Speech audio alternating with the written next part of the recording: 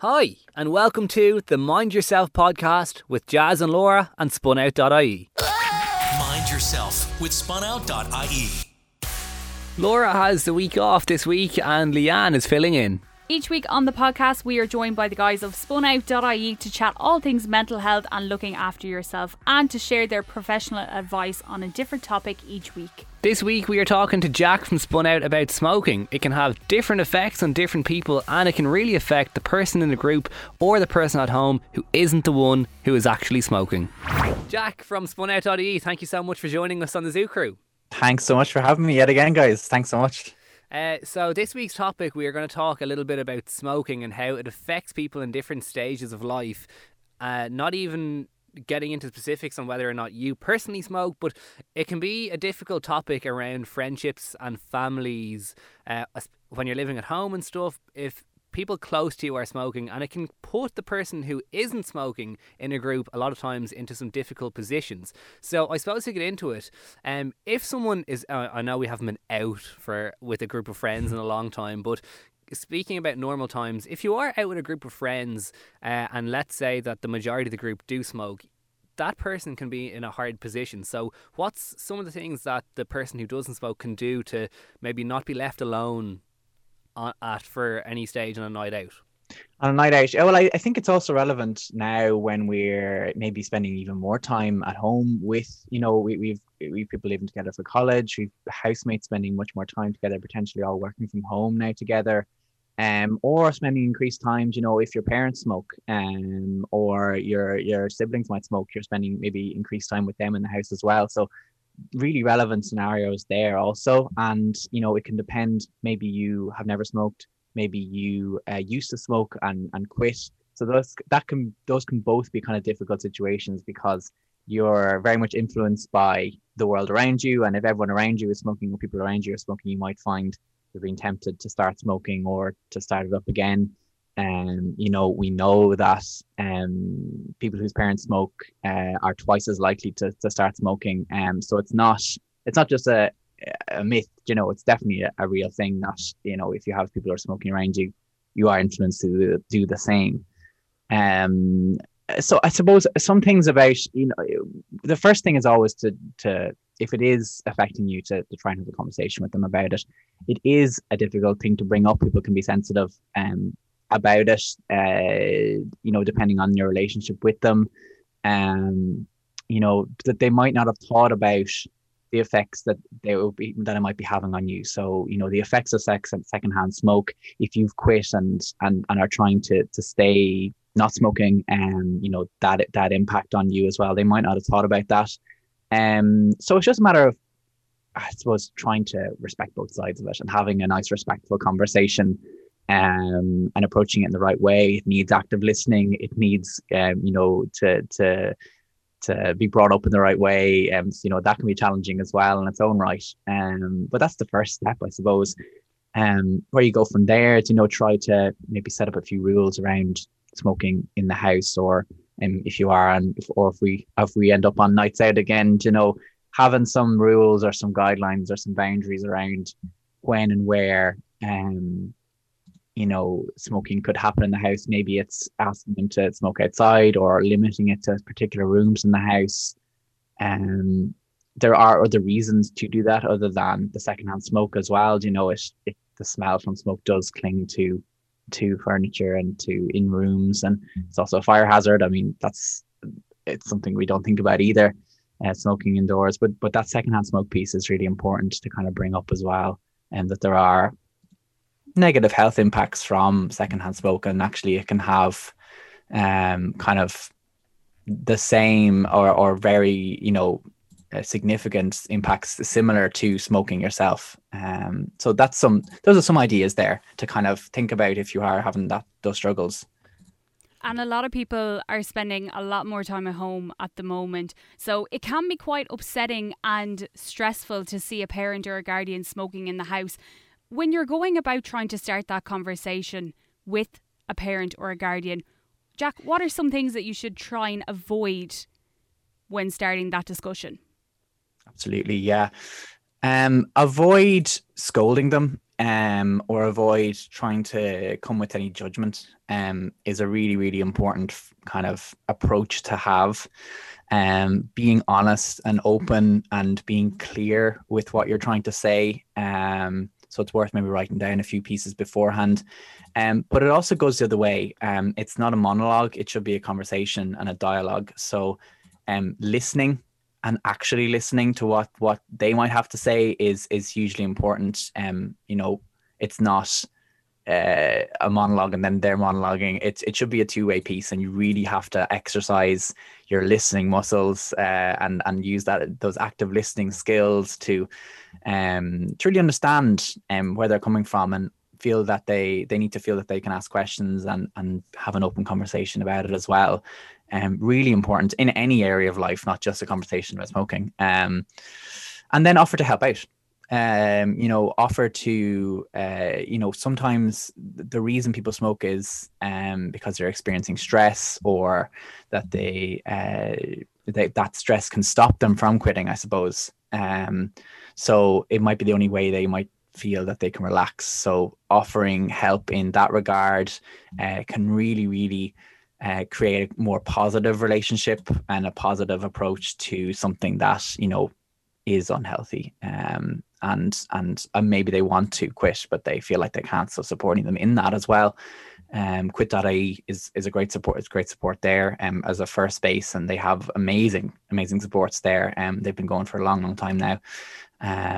And yeah, just like finding ways to kind of act together on it and be cohesive. It should try not to have it as a point of friction, but actually opening up the conversation and it becoming a really positive thing is really doable.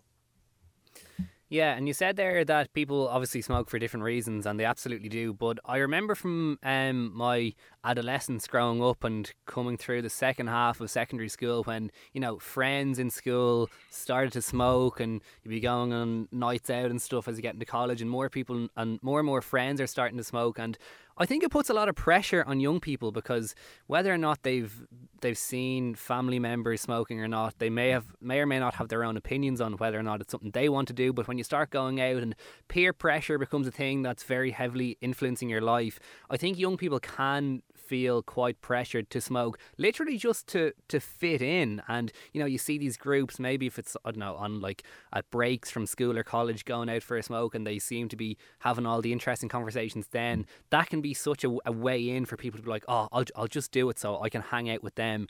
What would you say to young people who are feeling the pressure maybe to try smoking, to try and fit in? Maybe if they absolutely hate the idea of it, hate the taste, but they just feel like they're being left out. I mean, there is that iconic episode of Friends where Chandler is trying to stop.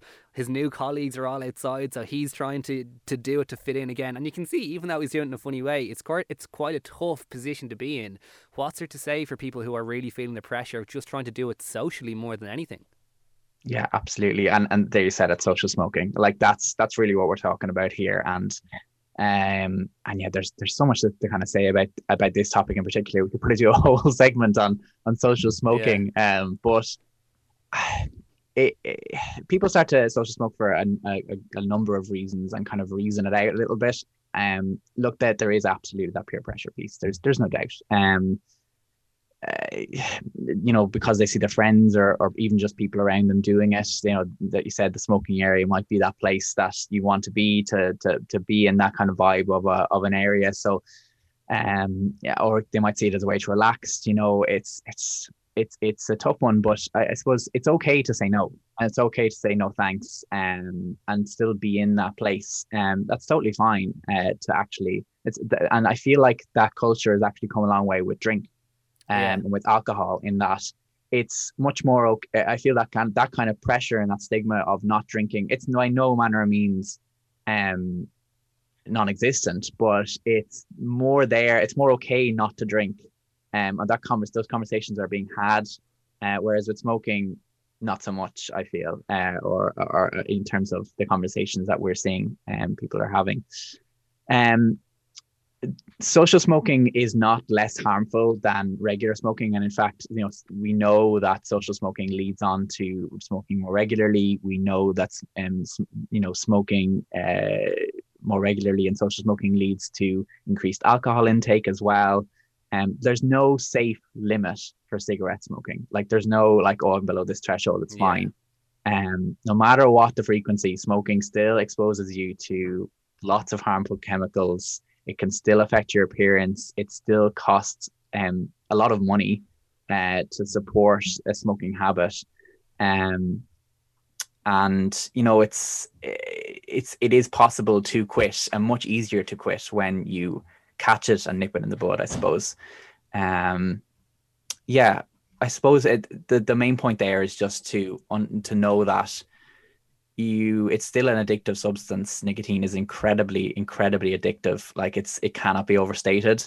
And that peer pressure to smoke is absolutely real. So feeling supported and supporting friends to, if you smoke yourself, supporting friends to not to smoke, and to allow them to say no to smoking as well, and support them to be in that place and be in the same household, or in the smoking area, and not forcing them, or creating that peer pressure is really important as well. Yeah, definitely. And that's actually a really good point, because I feel like we've been saying, being that person who doesn't smoke in a group is really, it can be isolating. So maybe if you are the smoker in a group, you can maybe put in a little bit of extra effort to make sure that person isn't being left alone, be it on a night out or wherever. That could make such a huge impact. And finally then, if people are trying to quit, or if they're having any problems and need support, what supports are out there for people who are having troubles with smoking?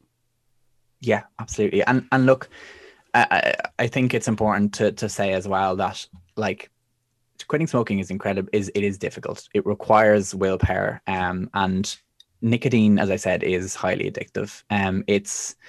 It works extremely fast. It becomes addictive very fast. And many people will say, well, I'm not addicted.